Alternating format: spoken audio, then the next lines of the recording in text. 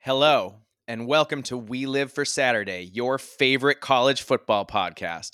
I'm your co host, Mike, and with me is John. John, how are you doing today? How's your weekend? My weekend was good. Well, for the most part. I mean, got to sit around and watch college football all day, so can't really complain too much about that. Disappointing loss for my Gophers. Was expecting a little bit more, Yep. and it just really didn't turn out that way. Um, yeah, there's definitely some things that need to be worked on and fixed. Do I think that they can make some improvements, in the next couple weeks? Yeah, we'll just see how far and how I guess like how much more they can improve. Well, But we'll get into we can get into that when we get to that game too. yeah, but overall, good weekend, man. No major complaints here. Awesome. Well, my weekend was a little bit of an adventure. Hmm. My flight on Friday to North Carolina was canceled. And then I got on a flight that night later and ended up arriving about midnight. And then went to Saturday and watched the Gophers put up a pretty uneven effort, I would say. That would be my charitable interpretation of it against the Tar Heels. And then my flight home today was delayed twice. So I did finally make it home, and here we are. So people, bear with us. It's been a little bit of a crazy weekend. We're going to do our best here, but we'll see what our fastball looks like. Yes, All right, should we get into it? let's do it. Yeah. Okay. First game, we've got the Maryland Terrapins 42, the Virginia Cavaliers 14. Maryland had 461 total yards to Virginia's 354. Maryland had 342 passing and 119 rushing. So the running game was not great, but the passing game was elite. And Virginia threw 3 interceptions. Talia Tagovailoa threw for 342 yards and a touchdown.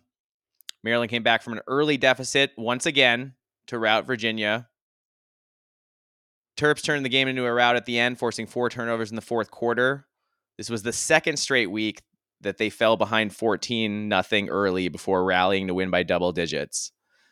That kick return touchdown down 14-0 was kind of the key swing point in the game, I thought. John, what'd you think about this game?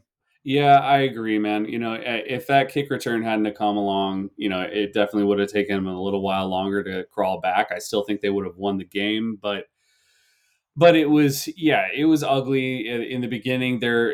It looks like their defense just fell asleep, and I don't know what's going on in regarding slow starts. Not only at Maryland but across the Big Ten. Really is what I'm seeing. It's Yeah, it is. It is a weird problem across the conference, isn't it? Yeah, it seems to be everywhere. I don't know if it has to do with a lot, like the fact that transfers are coming into play a lot, and so it's taking seems to kind of take a while to adjust and want to be able to click. But they Maryland eventually did, and in a big way. Then what I saw, I was a little concerned in the beginning is I didn't see a lot of Roman Hemby, but Littleton took a lot of most of the snaps, so I didn't know if like he's dinged up or if he's injured.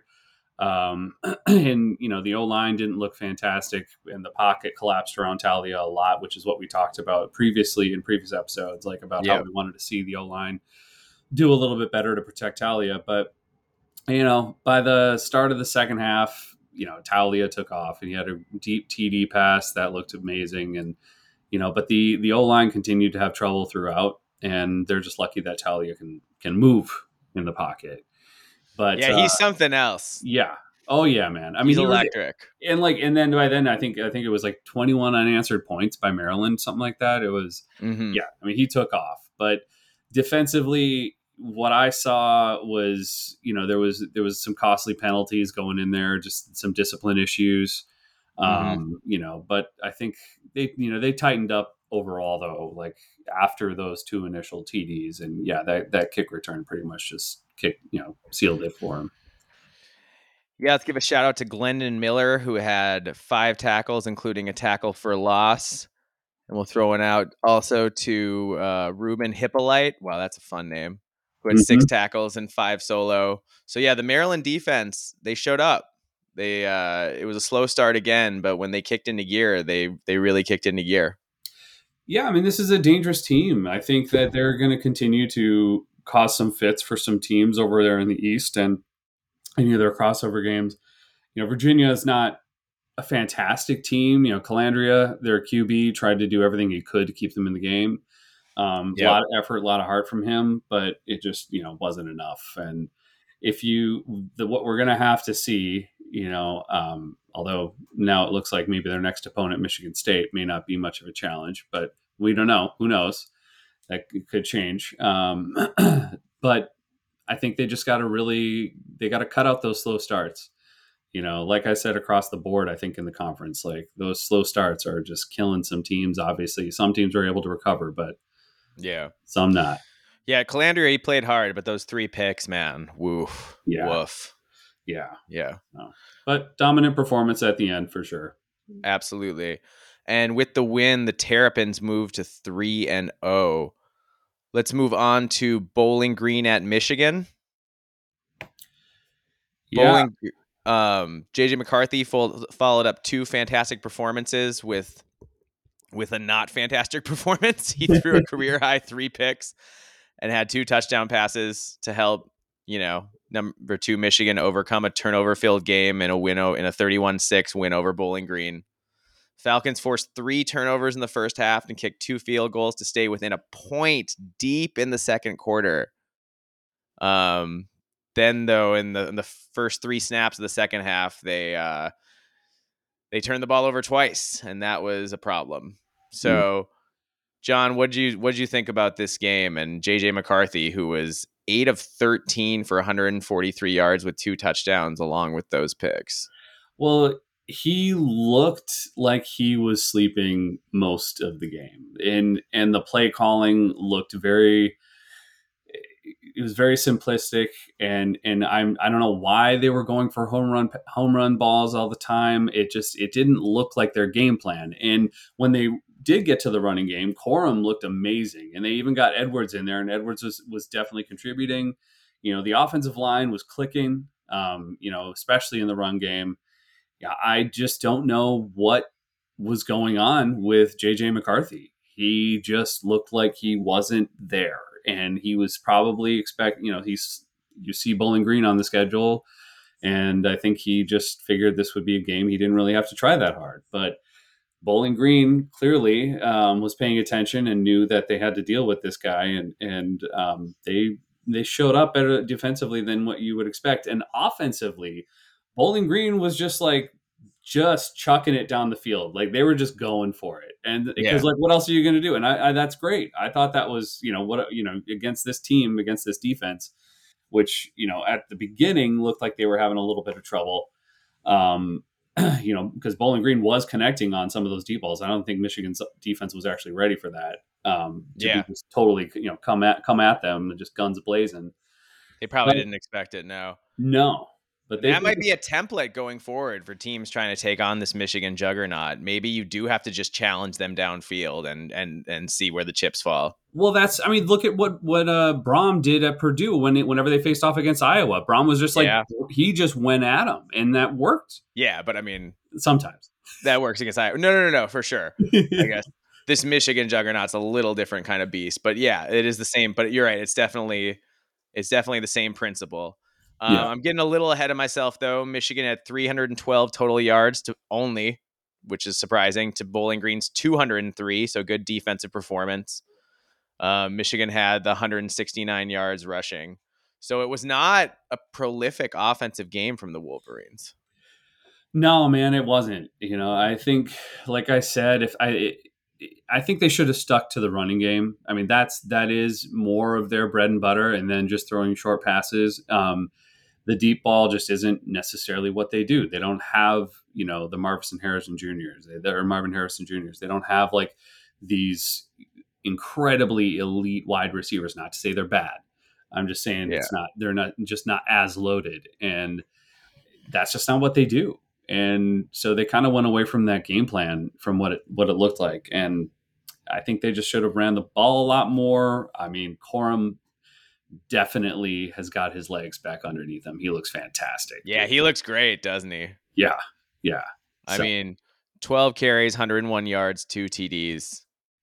That's a really solid performance for sure. and that offensive line, that was having some issues at the beginning of the season, they definitely seem to have figured it out. I know it was Bowling Green, but still, they looked like they were just totally together on everything. So yeah, that's the interesting thing, because it wasn't like, I didn't feel like McCarthy was necessarily under a ton of pressure. He just wasn't playing very well. Yeah, that's what it was. Yeah, the offensive line was doing a good job all around. Yeah. He just, seemed like he was kind of hungover or something. Yeah. Well, it happens for Yep, sure. true.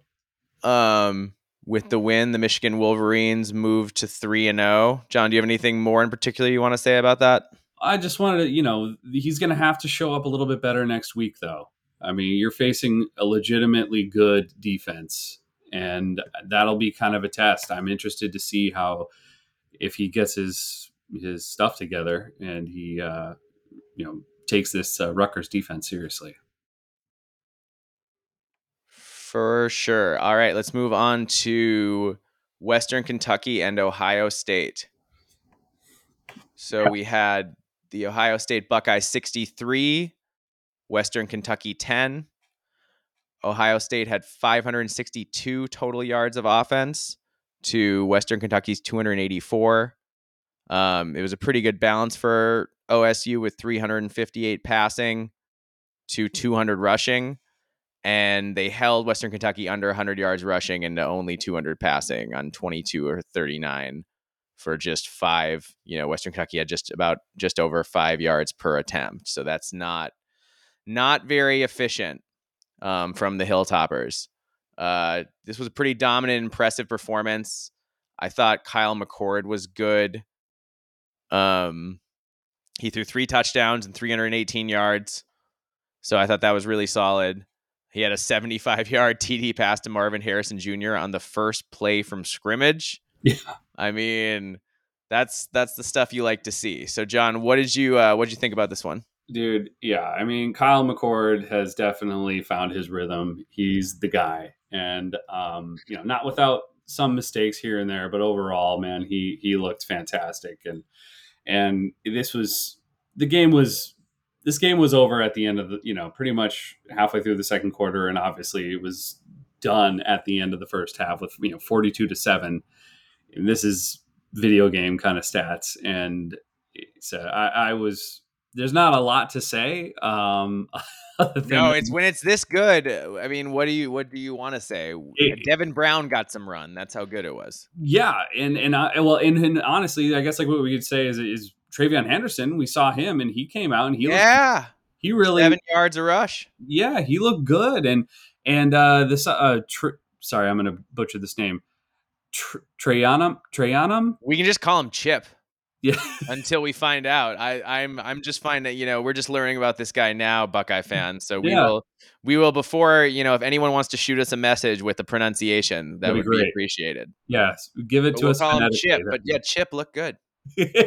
Yeah, I mean he had a great run up the middle. The O-line was just dominating, and overall, man, I mean they just the defense was swarming to the ball. They were super intense. I mean it was suffocating. Yeah, and Western Kentucky is a really prolific offense. They came into this game averaging, really putting up really gaudy stats, as they do, pretty much every year. Western Kentucky is, an offensive juggernaut on a regular basis. That's kind of their MO. Yeah, and they were able to complete some passes and, for some pretty big chunk plays every once in a while. But what you saw on the field was just the Buckeyes defense just swarming. I mean, that guy had no room to breathe once he came down with the ball. No, I totally agree with you. I mean, big games from Marvin Harrison Jr. and Cade Stover. Marvin had 126 yards on an average of 25 yards per completion with that long of 75, but he got pretty good yardage on his other catches too. And defensively, Tommy Eichenberg had 10 tackles, including 9 solo. And Steel Chambers had 8 tackles, 4 solo, a tackle for loss. So you had some good stuff. Jermaine Matthews recorded an interception that he returned 58 yards. Steel Chambers also, sorry, I forgot to mention, he also recorded an interception. So yeah, the Buckeyes were what did we say last week? We said that the Buckeyes were maybe going to take it personally that they dropped in the polls. I Yep. think they took it personally, John. Absolutely. Yeah, they did. They were out for blood, dude. It was intense. For sure. All right. Do you have much more you want to say about that one? Nah, man, I'm looking forward to next week's game. I mean, for a while there, I was thinking that maybe Ohio State would have. They still could have some trouble with Notre Dame, but now I'm feeling a lot more confident with the Buckeyes. Absolutely. And I'm excited to watch them play Notre Dame. This was definitely the warm up that they needed, I think. I think they needed to prove that they could play this well going into the Notre Dame game. Yeah. And this is the kind of game that could set you up, propel you, your entire season, I think. Absolutely. I really think it's that important. Cool. All right. Moving right along. Let's go to, should we talk about Washington and Michigan State? I hate to do this to Spartan fans. I do. But I Yeah. feel like we have to discuss what happened here. So It's the better to rip number off the Band-Aid, yeah. yeah. We had the number 8 Washington Huskies 41, Michigan State 7. Washington had, John, get ready for this, an eye-popping 713 yards of total offense, including 536 yards passing. Oh God. Yeah. You want to talk about video game stats? Yes. Those are video game stats. And it could have been even more. Absolutely, it This could could have have. been 70 to nothing. Like, I mean, it could have gotten even worse for Michigan State if they hadn't have taken Penix out and just started putting in the backups. Yeah. No, that was absolutely something that, yeah, it was wild. And, we wondered how they would react, how the team would react to the Mel Tucker situation and his suspension. And, and it didn't go, but I really think this is more about how well Washington played. But yeah, Michigan State was not prepared to compete in this game. And to be fair, I mean, this Washington reached the end zone on 4 of its first 5 possessions. That's dominance early in the game and just throughout. And to be fair, man, like this offense, Washington offense could be the number one, if not like number 2 or 3, offense in the country, man. I mean, it's Penix is just so prolific. I don't know anyone else who throws a deep ball like he does, and it's beautiful. So I don't know what else they could have done. Yeah.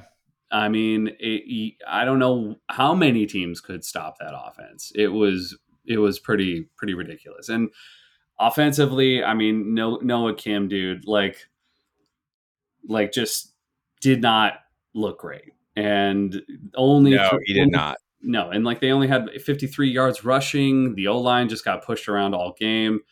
Defensively, man, I mean, it was I don't know what to say. I mean, just pretty awful across the board. I mean, they weren't ready. They weren't ready to play in this game. No. I mean, when the other team just marches down the field and it's not just that they were scoring, it's that it looked so easy. Yeah. Well, that's what I mean. Like, it looked like somebody put it on easy mode on a video game and just like ran it down their throats and just threw the ball over the field. They were doing and scoring at will, everything they wanted to do. So yeah, man, it was tough. It was tough to watch. Yeah, for Washington, Michelle Powell recorded an interception. Dominique Hampton had 6 tackles, including 3 solo, and Carson Bruner had 6 tackles, including a tackle for loss. So, And it was spread around. I could name off several other guys in the Washington defense who had really good games too. Oh my God. Yeah. And there has to be like 4 or 5 NFL receivers on that offense too. I mean, Yeah. Oh, I mean, it's like it's kind of Ohio State-ish it is. in the receiving core specifically. Yep. Um, and that's about as high a praise as I can give. You know. So yeah, it was. I don't. I don't know, man. I think I'm. The question. Here's the question for me coming out of this game.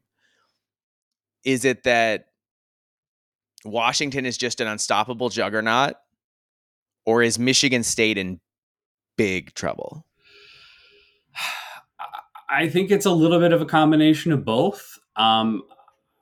I think Washington is, definitely going to be in the running to win the Pac-12 this year.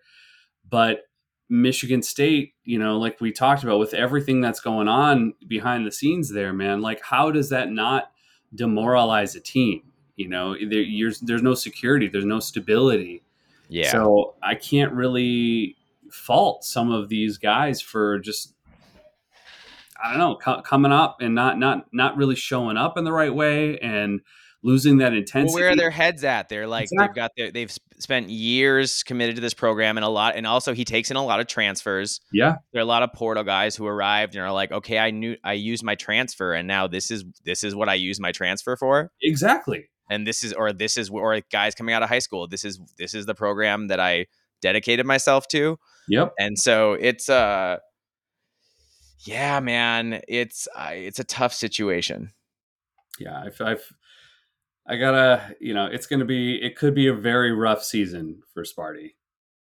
And we're gonna find out. They're not gonna get a lot of time to rest here. They're getting another high-powered quarterback with a high-powered offense coming up next week. Maybe not as good as Washington, but pretty potent. Yeah. No, I agree with you. All right. Should we move on here? Yeah.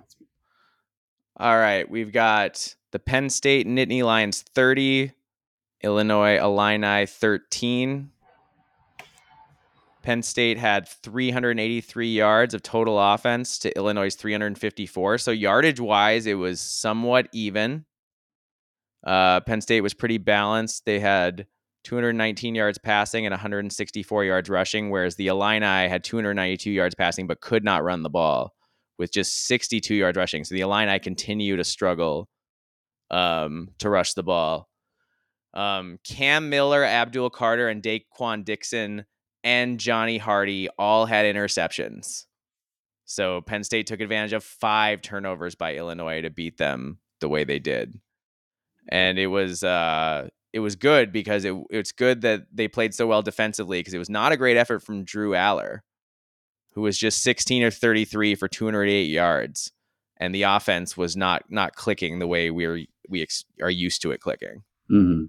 So, John, what did you think about this one? Well, I think that Drew Aller had some trouble because he was finally facing a defense with a pulse, and Yep. Johnny Newton and that defensive line was actually creating some pressure, in which he wasn't used to feeling that. So yeah, they showed up. They showed They up in a did. big way. Newton and Randolph and the crew. We wondered if they'd come to play in a big game, and they came to play in a big game. Absolutely, and so it was the first time I think Aller really had to deal with any adversity, or that whole offense. So it was interesting to see that. Obviously, they adjusted and they ended up pulling out a win. And I think they pretty much controlled the game for the most part. I don't think there was any point in time where I was afraid Penn State was going to lose this game. No. Mainly due to Luke Altmaier's 4 interceptions, and I just don't know what happened with him. I mean, and their he got benched is what happened. Yeah, he played poorly enough to get benched.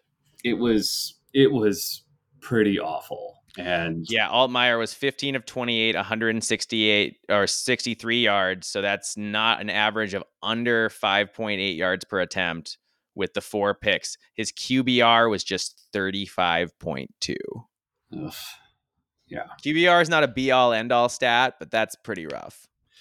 It is rough. He just looked, I don't know what he was looking at, but Penn State defense, and they're a great defense, so I got to give them credit. But yeah, man, I mean, some terrible decisions, terrible throws. Yeah. And they, Illinois still, they're not, I wish they could utilize Isaiah Williams better. Yeah. I want to see him get more touches. He's an electric kind of player and the kind of guy who could really, if they can figure out a way to feature him a little more, could bring a lot to the table. Yeah, Illinois He got did have some. 5 catches, but it was just, 63 yards, and it wasn't, he had one big play, and that was about it. Yeah, I mean they've definitely got to figure some things out, man. And if you can't get that running game going, it's going to be a long season. That's the thing, man. A Brett Bielema team that can't run the ball is a problem. Yep. Now, granted, this Penn State defense is a good defense. There's no question about that. Yeah, and Love had some flashes in there, but it just wasn't enough. So, yeah, they got some work to do. Yeah, absolutely. Johnny Newton blocked a field goal. That he did. That was Dude, that's like that's a hard thing to do. And I think it shows you the kind of freak he is, that he is not only disrupting defensive lines or, disrupting getting in the backfield all the time, but he managed to actually block a field goal. Yeah, he's NFL. And hey, how about this? Penn State pulled away in the second half, scoring on a halfback pass from none other than Trey Potts. That's right. I was getting all kinds of messages from Penn State fans on Twitter, just talking to me, telling me about how Trey Potts threw a TD. I was like, "Yeah, that's great. I'm so happy for you." Yeah, that's fun. I like James Franklin. Obviously, took this as a serious game, pulling out some trick plays. He wanted to send a message. Yeah. Well, I think Penn State is going to continue to be. This is not by any means anything negative about Penn State. I think they just finally had to adjust to a good defense, but they controlled that game pretty much the entire time. I don't think they were in any danger of losing. So they did a solid job. But Illinois definitely has got to get back to work.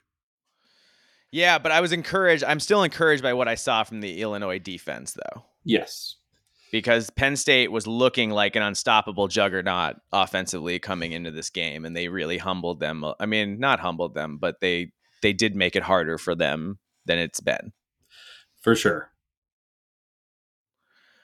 All right, and the lost my train of thought. Like I said, people, a little tired. It's been a long day. Yeah. Anything else you want to say about this one? No, man. I think, we got Penn State facing Iowa next week, and then let's see, Illinois got Florida Atlantic. Okay, well then that's a get right game. Yep. Yeah, they could address a lot of these issues and fix some things for sure. Boy, that Penn State Iowa game is a great game next week. Yeah, that'll be a good one. Yeah. I'm already frustrated that we've got Ohio State, Notre Dame, Penn State, Iowa, and Minnesota Northwestern at the same time slot. And why that Minnesota Northwestern game is in prime time, I have no idea. It's really dumb. Ryan Field in front of a nothing crowd. Like, it's going to be, I don't know. I'll still watch, but I'm just like, oh no, I was sure that was going to be an 11 a.m. kick, and I was all ready for Penn State, Iowa, and Ohio State. I'm gonna have to. I have a 2 TV setup at home. Yeah, people. So I'm gonna have to put Penn State, Iowa on the laptop. That's gonna have to be the third screen. I'm gonna have to get that on the laptop so I can at least check in on it once in a while. Well, I've got Minnesota Northwestern and Ohio State Notre Dame up. Now, do you prefer prime? What is your ideal game start time for Minnesota? I mean, I think it depends who we're playing. Okay. Right? Like if it's a big game, I want it to be at 2:30. Usually I want it to be at like 2:30 or in prime time. Okay. Unless it's a big game against a team that I think is better than us, in which case I want it to be an 11 a.m. kick and hopefully catch them napping a little bit. You know, where you're a little more hyped up than they are and they're not quite ready for it. But against a team, you know, that's, let's be honest, struggling the way Northwestern is, I would rather just have that at 11 a.m., get it out of the way, and then have the rest of my day to watch other college football. I don't know. What do you think? How do you feel about when games are? I agree. I'm actually I feel the same way. You know, the older I get, the less I enjoy staying up late to try and watch my team play. Yeah. In full disclosure, That's funny. but yeah, man, I think we're the same train of thought.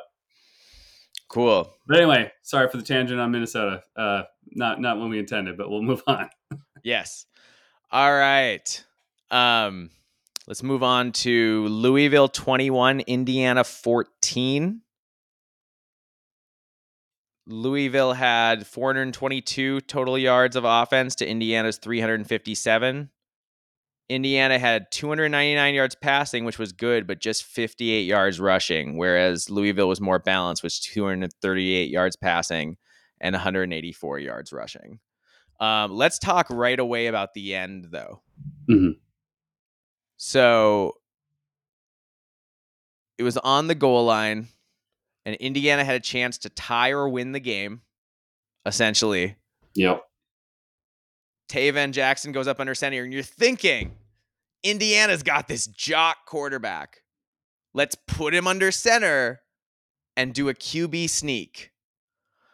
But instead, they did this like slow developing handoff from, I mean, what were they? Weren't they? I mean, they were inside the one, weren't they? It was like, yeah, something like that, or like on the 2 yard line. It was one or two, something like that. It was really close. Yeah.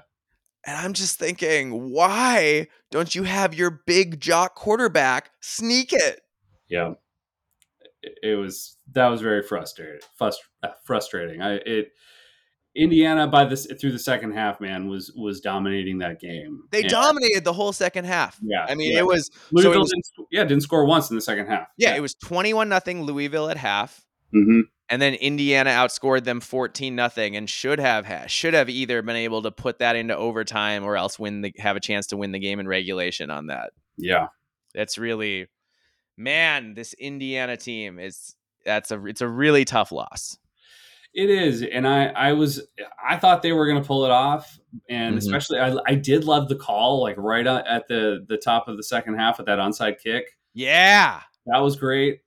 I mean, love that. I mean, when you got nothing to lose like that, that was good for Tommy Allen for sure to pull that. Exactly, like they went into that second half with the right mindset, and they were dominating, you know, and it was got an onside kick, and 3 plays later, threw a 30-yard TD pass to Jalen Lucas. I mean, that's how you attack. Yeah. And then after that, 2 series later, Jackson engineered a 97-yard touchdown drive. Yeah, that was amazing. I mean, and it's just, it's just some missed opportunities. It's just missed opportunities, but like what is good to see though is that this offense, we were wondering, you know, a couple weeks ago whether this offense was just going to be absolutely awful and the defense was only keep them in games from time to time, but this offense looks like it has some things going for it. You know, Lucas is definitely the best player on that team, and I think Taven Jackson is the real deal. I think he can really get some things going for them. I've been impressed by him. I mean, 24 for 34, 299 yards, nearly 9 yards an attempt, a TD. He did throw the pick, but I mean, for a guy who's as young and inexperienced as he is, I mean, I think Indiana might have. I know it's been hard for the Hoosiers fans to watch Michael Penix do what he's doing at Washington. I mean, it's got to be rough, but I think Taven Jackson is, I'm not saying he's Michael Penix. I'm not saying that, but I'm saying I think he's a player. Yeah, absolutely. And that defense, man, you know, it's a great, it was very impressive to see them regroup in the second half and just shut down that Louisville offense as well as they did. Yeah. It's just too bad they came out so slow out of the gates. Yeah. I mean, to give up an 85-yard touchdown catch and then close the half with a 25-yard touchdown run. That's rough. Yeah. And I just want to say one thing about Louisville and Jeff Brom. Does he just clone his quarterbacks every year? I mean, they all look this. They look physically They look the same. They the play the same. same. They're the They same move the guy. same. It's like he just continued. That's his thing. It's so funny, It's man. like USC QBs in the 2000s under Pete Carroll. Yeah. Where it was just always pretty much the same guy with different hair, with like slightly different haircuts. Yeah, that's it. That's it. This looks exactly the same. I mean, good. Plumbers. He could throw a great ball, man. But same. It just looked like I was watching a repeat. It's funny. Yeah. Yeah. All right. Should we move on to the next game? Yeah. Let's do that. All right. We've got Wisconsin 35, Georgia Southern 14.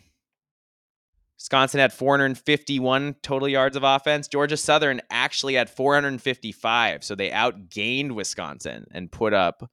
Wisconsin had 244 yards passing and 207 rushing, so they were pretty well balanced. Whereas Georgia Southern did it all through the air. They couldn't really run the ball. Didn't even try too hard, but threw it for nearly 400 yards. Georgia. The story of this game, John, is Georgia Southern had threw five interceptions and had a fumble lost. Yeah, this game looked more to me like if they wouldn't have had all of those, most of those, not all of them, I guess, but most of those interceptions gift wrapped to them, this could have been a different outcome. Because that defense, I know that we're hearing all about how they had all of these turnovers and everything like that, most since I don't know when, but I just can't give them all the credit on that. I don't think it was that they are so amazing. And I just think that quarterback, Bryn, to me, was the MVP for Wisconsin in that game. He really was. I mean, he fumbled a snap too. John, here, sidebar. Do you remember a year when we've had as many fumbled snaps as we've seen this season? Yeah, it's everywhere. Yeah, that's another It's thing. like an epidemic this season. I don't know what's going on. Yeah. But it No, feels you're like right. it's happening more than I ever remember happening before. I mean, maybe that's just anecdotal. But It seems that way to me too. yeah. Yeah, Bryn finished 33 of 53 for 383 yards and 4 touchdowns, but he did commit the 6 turnovers. Yes. And the fumbled snap was at the Badgers 14 also in the fourth quarter, so that was rough. Mm. For Wisconsin, Hunter Wooler had a standout performance on defense. He had a safety, 10 tackles, 6 solo, 2 interceptions, a sack, and a tackle for loss. That's that's a Big Ten Player of the Week kind of performance. Yeah. He looked good, for sure. Yeah. But the defense as a whole, not as good.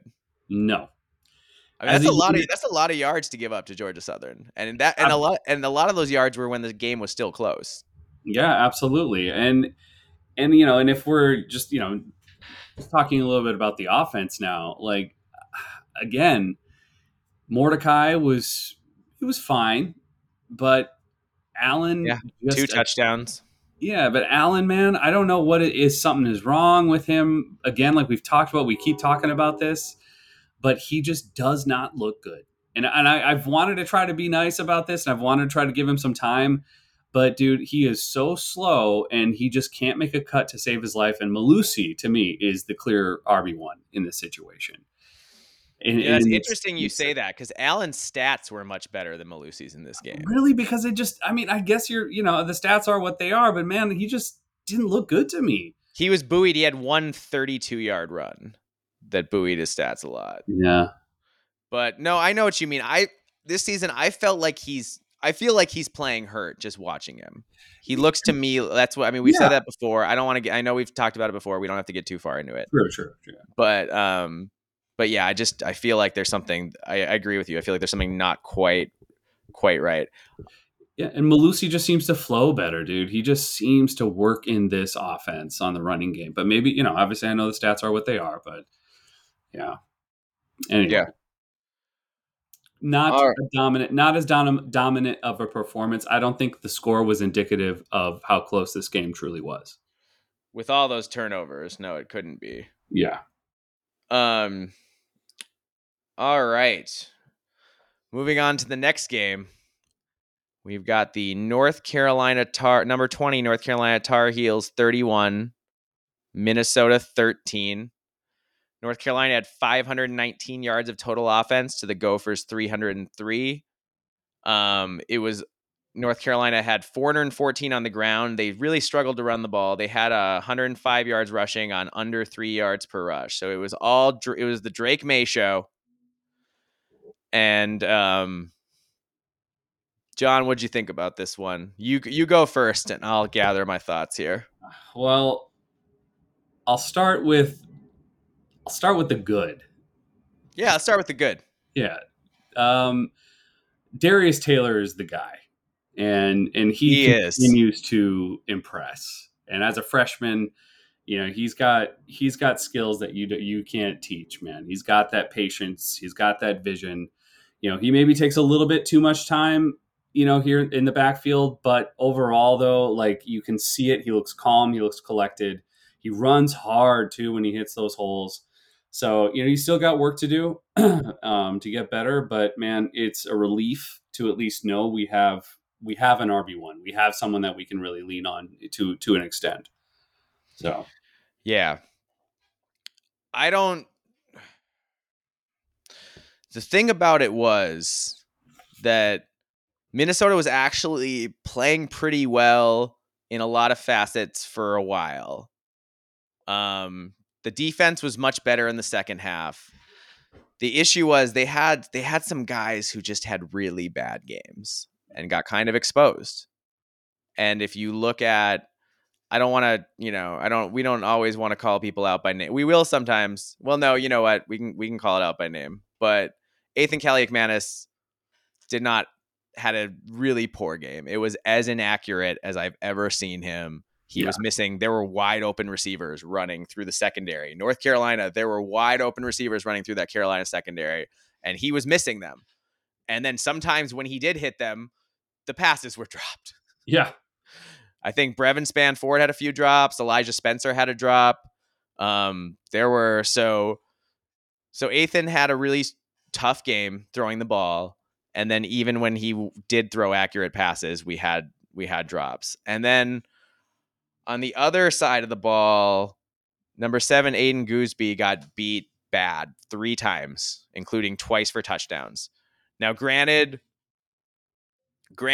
Fleck maybe should have called timeout there because one of those times they caught them, us changing a defense, caught Minnesota changing their defense. But if you're the deep safety, you're the deep safety. Mm-hmm. And you can't get beat like that. And it was clear that they were targeting him. They were going out of their way to pick on number 7 on defense. And until he proves, now that's on film. So when we're going through the Big Ten schedule, as good as Minnesota's other defensive backs, some of them are, he's going to be the guy that teams are trying to, until he proves that he can handle it, he's going to be the guy that teams are attacking. Yeah. I mean, I think the first touchdown, he actually had like good coverage. The ball was just placed perfectly. It was a dime. It was an absolute dime from Drake May. Yeah. I mean, but he was a half step. He had him by a half step. Yeah, but overall though, yeah, dude. I mean, it was really tough to watch, and defensively, I think Minnesota still looked like they had their shit together early in the game, and they were able to create some pressures. They got sacks, they got interceptions. They were able to look good. They shut down the run game. Yeah, entirely. Entirely. Carolina came in as a team that was really running the ball well, and they could not run the ball at all. It was all on Drake May to beat the Gophers. Yeah, which he did, to his credit. Yeah, he absolutely did it. He threw a couple picks, but man, he throws a beautiful ball. And not just that, every time they needed a first down and nobody was open, he just ran for it. I mean, he is he can. It's kind of reminds me of Trevor Lawrence, where he's just a lot faster than you think he is. Yeah. You know, when Trevor Lawrence at Clemson, I remember one time he broke out and had like a 40-yard touchdown run. Everyone was like, "Whoa!" Like, because he got out and got to do that. But as a quarterback, you're not usually out in the wide open. You're kind of weaving in between, in among defenders, right? So Drake May, man, he can really move. He can throw the ball. I mean, it was all on him, and he's every bit, he's every bit as good as advertised. Absolutely. And I think, what worries me about this defense is I saw some similar issues with the Nebraska game when Jeff Sims was able to run whenever he was scrambling, and Minnesota just had a hard time containing him and stopping that. Yep. And yes, you saw it again It's in a this pattern. game. It's a Yep. pattern now. Yep. And that scares me because that's where we're getting beat, and with mobile quarterbacks. So, and we've got JJ McCarthy a few weeks down the road. Yeah. So if you want to talk about mobile quarterbacks who are faster than you think they are. Yeah. Well, and offensively, man, just the run game was great. Run game was great, but Ethan just has to get a lot better. And you know what? Some of the guys played well. I thought Corey Crooms played pretty well. But he just didn't get as many opportunities as he needed to get. Yeah. It was rough. It was a bad game. Ethan had a really bad game, but do I think that we need to throw in the towel and find a backup and let's all just, the sky is falling type of attitude like so many people do traditionally in the Twin Cities? That is the way that's how you live as a Minnesota sports fan, apparently. But I think, next week and then the week after that should be a chance to get to fix some things, and hopefully he can regain some of that confidence. Yeah. I mean, not only is Ethan coming off this game now, but he also played poorly against Northwestern last year. Yeah. Let's be real. So this is a chance for him to get back on track. I mean, PJ Fleck said it all in the quote. He said, I think everybody saw that. We had plenty of opportunities. We had people open all over down the field. We had drop balls, tip balls, balls that were inaccurate, balls that missed the explosive plays. And that's the thing, because there were a couple times Ethan had guys wide open running deep and just was nowhere near. And then the worst was then when the Gophers started to get the offense going in the second half, that first possession of the second half, they came down and scored a field goal. And then the next possession, they were driving down. And as they got near the red zone, Ethan got hurt. Yep. And had to come out. And Cole Kramer came in and immediately threw like the worst interception I've ever seen in my life. It was like he was playing 500 and just threw it up for grabs. Yes. Yeah. I mean, that was painful. Yes. And that was the Gophers' chance. It was 21-13 then. So if they go in and score a touchdown, they're back in the game. But ultimately, Minnesota's not going to win any games if Ethan throws the ball like that. Yep. And if number 7 gets exposed like that. Yeah. And I just felt like those two guys really kind of told the tale. And, there's some good stuff. Like you said, the running game was good. The offensive line played really well. Yeah. True freshman Greg Johnson got some run and looked like he belonged in the Big Ten as a true freshman playing offensive line. That's impressive. Yeah. And the defensive line continues to look great. They look good. Yeah. They get pressure. They stop the run. I had a lot of questions there, but man, they are exceeding expectations so far. Absolutely. All right. Next week, Minnesota returns to Big Ten play, and they're hoping to go to 2-0 in league play when they visit Northwestern on Saturday. John, anything else you want to say about that one before we move on? No, I think we covered it pretty good. I'd like to move on from that game for sure. Yeah, let's do that. All right. We have Iowa 41. Hawkeyes with 41 points. Western Michigan 10. This was kind of what I hoped to see from Iowa this week, was them blast out and score a bunch of points, and they managed to do that. So I thought that was great. Iowa had 300. They still, it's not the most prolific thing ever. They had 387 total yards to Western Michigan's 239. Iowa had just 133 through the air, but they had 254 on the ground on nearly 6 yards a carry. So that Iowa run game really came to play and carried the day. Like we said, Iowa's Cade McNamara was 9 for 19 for 103 yards, 2 TDs and 2 picks. So not Cade's best game. But the run game really showed up. The defense showed up. John, what'd you think about this one?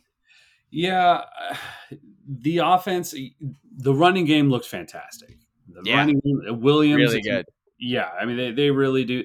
But it took, again, slow starts. This took an entire half. At one point, Western Michigan was beating Iowa, and it didn't look good that first half. But they eventually got things going. I think towards the right at the end of the second quarter, and then obviously took off in the second half. But the passing game continues to struggle. I think McNamara is hurt. He's hurt and it's going to be that way. This is just the way it's going to be all season. Is what I'm expecting. So I mean, maybe they get to a bye week and he can get better a little bit, but like it does seem like he's going to be hurt all. It does start to feel like he's going to be hurt all year, which sucks. Didn't help that you saw. I don't know if you saw Lachey go down too, and it looked like it might not be good. They said it looked pretty rough. So that's terrible. Yeah, they've got Eric All. All looked fantastic, but yeah, man, that could be. That's kind of Iowa's thing, though, is to have 2 weapons at tight end. That's sort of what makes their offense go, is a running game and 2 weapons at tight end. That's always been kind of the Kirk Ferentz thing that he's got in his back pocket. And he pulls out, and when you least expect it, and he takes you down. My only concern, or my biggest concern though, for that offense though, is with a quarterback that's hurt, the pass protection didn't look fantastic. The run blocking looked fantastic, but that pass pro they were letting guys get to him too often. And you just can't have that when your quarterback's already dinged. That can play into throwing interceptions too. Yep. When you start to think that you're not going to have time, and then so you hurry your process, and then you throw picks. That becomes sometimes. I know we think of interceptions as a quarterback stat, but I do think that the offensive line plays a big role in that as well. Yeah, but the defense did what an Iowa defense does. They got burned early on a few plays, but they woke up and basically just dominated the entire second half, and they got special teams because it's Iowa, block punt for a safety, so that's always nice. That's what Iowa does. They will show up and beat you on special teams. How about LaShawn Williams, though? 12 carries, 145 yards. John, that's 12 yards a carry. Dude, he was amazing. That's pretty good, Bob. He was incredible, dude. I had so much fun watching him. And Moulton also looked really, I think that's how unless I'm mispronouncing that. He looked incredible too. He was doing great. So overall, man, I think with Iowa, they'll be able to lean on that run game. And as long as they have, an okay passing game and that offensive line can protect McNamara a little bit better, I think they should be okay. Yeah, no, I think so too. I mean, we said going into the year that they were the favorites in the West, and they, I'd say at this point, nobody looks that great in the West, so I think it's wide open. I think these teams are going to continue improving, though. Again, I won't go into my rant too far, but these are, it's September. Teams are still getting better. We're going to see these teams evolve. Some teams are going to get better. Other teams are going to get worse. Yep. But, yeah. Remember, this has only been 3 games. People, stop crowning champions and stop counting other teams out. Can't do that. Yep, absolutely. All right, should we do Duke Northwestern? Yeah. We didn't already do that, did we? We did not, no. Okay, great. That's good. All right, people, moving right along. We've got Duke 38, Northwestern 14. Duke had 487 total yards, Northwestern's 267. It was pretty even. Duke had 219 yards passing and 268 yards rushing. Northwestern had 163 passing and 104 Um, rushing, Leonard ran for 2 touchdowns to lead Duke, along with those 219 yards passing. Duke coach Mike Elko said, "We started fast. We got a lead. That's what you want to do in a game like this." Jordan Waters also ran for 2 touchdowns, and Jalen Calhoun caught 5 passes for 112 yards as the Blue Devils, who are still undefeated and ranked, opened the season with 3 straight wins for the second year in a row. Northwestern quarterback Ben Bryant was 17 for 34 for 123 yards with a touchdown and an interception. John, what did you think of this one? I think Northwestern put up a valiant effort. Yeah, agreed. Duke is a good team. This is a really good team. They're a Yes, complete team on both sides of the ball. They can run, they can pass. I mean, and it's not that I don't think they're world beaters, but they are definitely a very solid team to face off against. And they're great fundamentals. They know how to, they're really good at tackling. They're really good up front on the line of scrimmage. They can run the ball on you. They can pass the ball on you. They have a mobile enough quarterback. Yeah, man. I mean, it just. I think Northwestern just they were. There's just a lot more talent on this Duke football team, and Northwestern just wasn't able to keep up. But I think they did a pretty good effort. All things considered. Bryant and Henning had a great TD pass. Bryant looked a little bit better in the pocket. He was throwing some nice balls. yeah, And and it looks like I think Kurtz got into the game as well. He's another favorite target. And Cam Porter showed some flashes too, man. I mean, he had a great 25-yard run. I mean, that guy runs angry. He really does. And yeah, if Northwestern can continue to get him the ball and get him going, I think they could be kind of dangerous. for sure. I just want him to get more touches. He still only had 12 touches. He needs more. He deserves more. I want him to get the ball 20 times a game for them. Yes. I don't really understand. I mean, like, I guess game script, they get behind, they had to pass more, but I wish they need to find a way to feature him more in the passing game because I'm forgetting the running back who went to the NFL. Hull? Hull, yes, Evan Hull. That's what they did with him, was they had him run and pass. And I think they have to find a way to feature Cam Porter in the passing game a little more. But I agree with you that Northwestern they're improved from last year, right? Yeah. We'll see what that means in Big Ten play. I still don't know if they win any Big Ten games, but I do think they have gotten a little better. They've kind of I think they've surprised me a little bit more than what I was expecting this game and last week. I know it was UTEP, but they look like they're starting to get organized and like they can throw some stuff together and not just be a total basket case. For sure. All right. Let's move on to Virginia Tech and Rutgers. Yeah. All right. We had Rutgers 35, Virginia Tech 16. Rutgers had 302 total yards to Virginia Tech's 319, so they actually did get outgained. Rutgers had just 46 yards passing, but had 256 yards rushing on 7.5 yards per rush. It was a Kirk Soraka special. Yes. And the Scarlet Knights really showed up there. For the second straight game, Kyle Monangai provided Rutgers with a much-needed fourth quarter spark. He scored 2 touchdowns in the fourth quarter and turned a 5-point Rutgers lead into a rout. Scored on runs of 55 and 12 yards in that quarter, finished with 3 TDs overall and 143 yards rushing. And Gavin Wimsatt didn't throw the ball well, but he ran for 87 yards. So, hey, there's that. John, the Rutgers Scarlet Knights are 3-0. What do you think?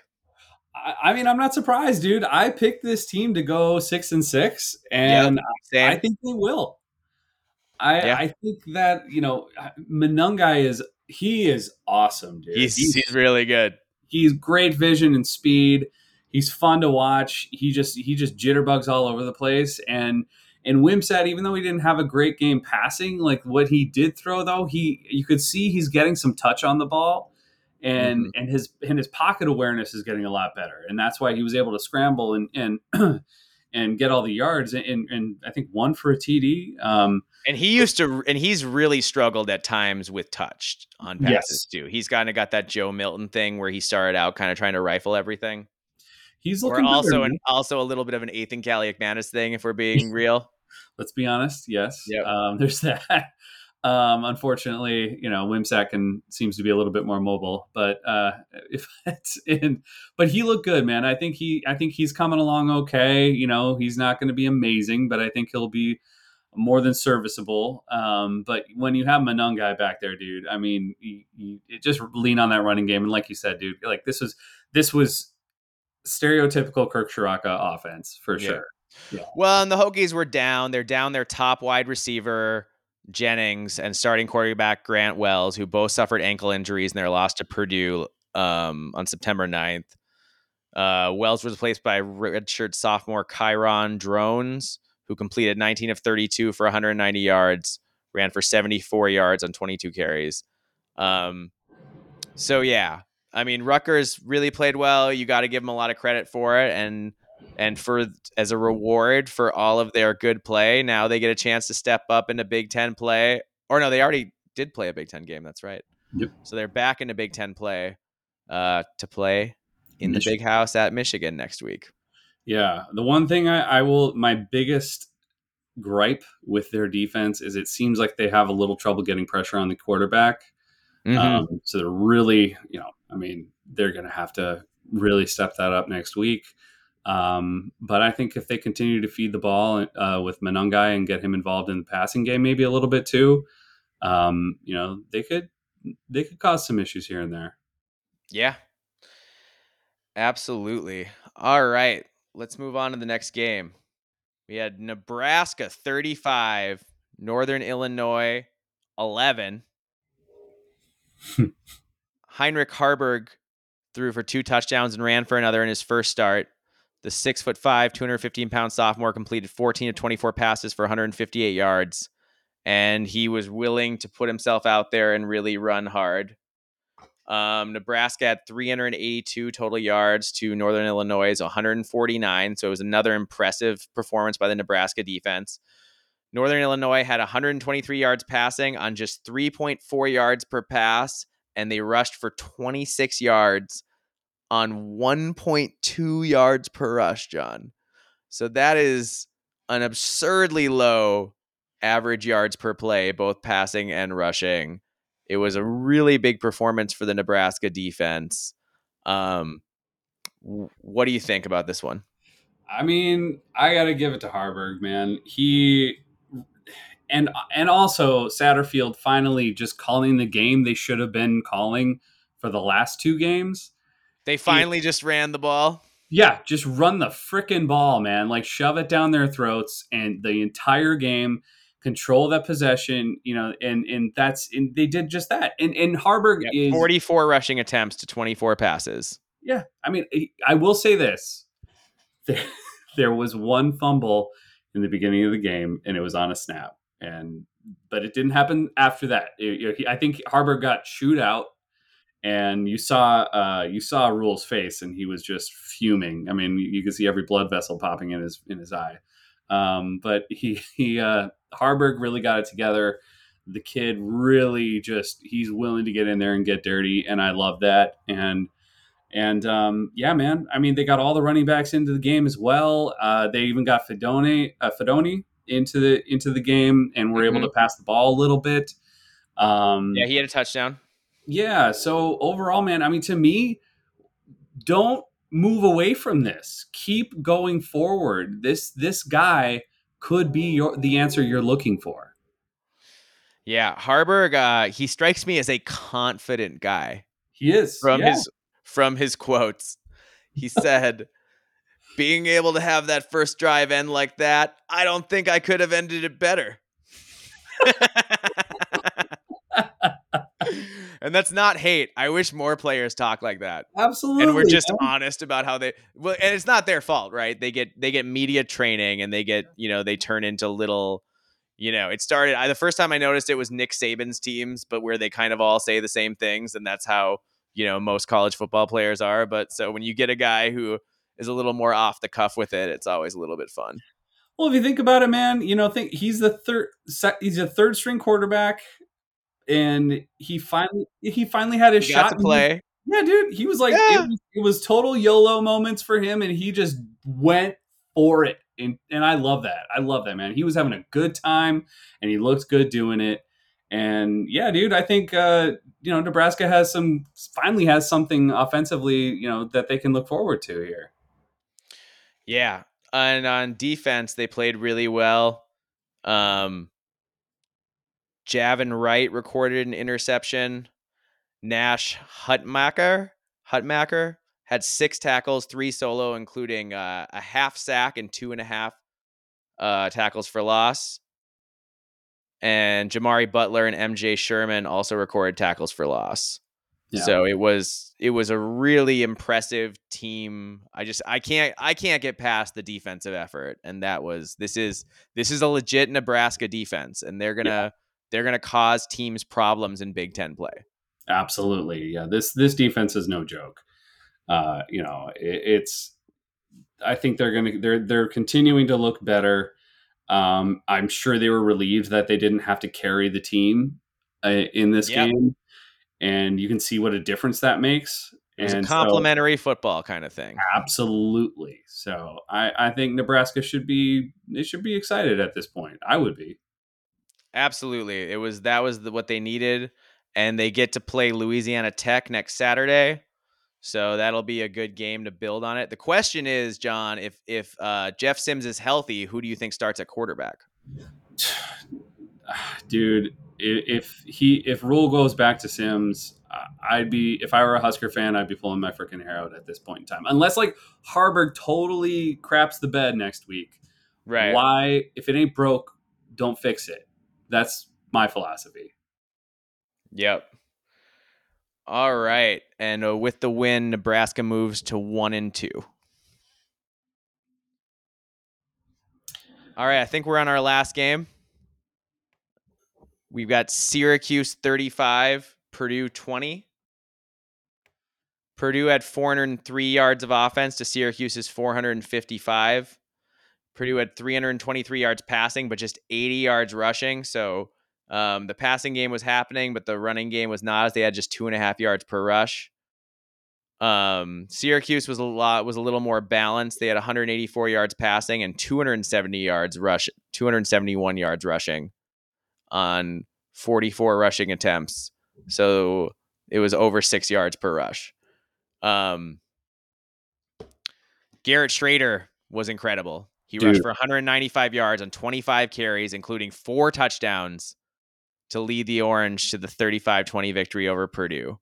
John, what did you think about this one? I mean, first of all, let me just point. I'm going to get to Schrader in a second, but there were so many freaking penalties on Oh my both of these goodness, were there teams. not so many penalties? This was so ugly, and so many turnovers. I mean, it was a messy, messy game. So Yep. neither team looked good in that respect. But yeah, dude, Schrader, I have to.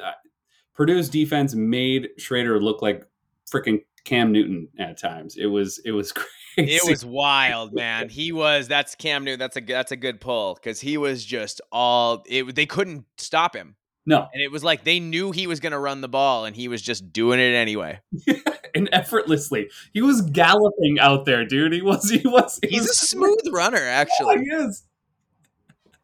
I was surprised because my biggest point of contact for him was watching him in the bowl game last year against the Gophers. And I didn't think he was a statue, but I didn't think he could run like that. No, not at all. We didn't see that last year. No. Then again, remember that field was trash, so nobody could really run on that field. So that's actually a really good point. no. Purdue, though, a lot of turnovers. Hudson Card threw a pick, and then Hudson Card fumbled 4 times, and they lost 3 of them. And that speaks to, I mean, I guess that speaks to Hudson Card's ball security, but that's also got to speak to the offensive line as well. Yeah, it was rough, dude. He had a tough game, and he got bailed out a few times. I mean, thankfully he's got Burks, who has just amazing hands. He's incredible. Yeah, dude. Yeah, he's awesome. But they couldn't really run. They couldn't really, No. I think Maccabee and Tracy Jr. like they showed some flashes, but overall not much to show there. And Card just had issues holding on to the ball, and They couldn't run the ball at all. You're being generous, John. I mean, 2.5 yards a rush. Maccabee had about 2.5 yards a rush. Yeah. Tyrone Tracy led the team with under 4 yards per rush. Yeah, it wasn't good. Yeah, I'm trying to play it into spin it somewhat positively, but yeah, it's not happening. Hudson Card's a good player, but you can't ask him to carry the offense like that. No, and you got to give him more time in the pocket too. Sometimes, yes, that offensive line was just not giving it to him. They weren't helping him at all. No.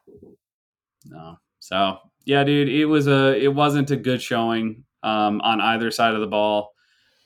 Especially, I gotta say, man, I mean, as bad as the offense looked, that defense looked even worse. I was not expecting, like we said, Schrader to look that good, and it was terrible tackling. Like the fundamentals just like seemed to go out the window on defense.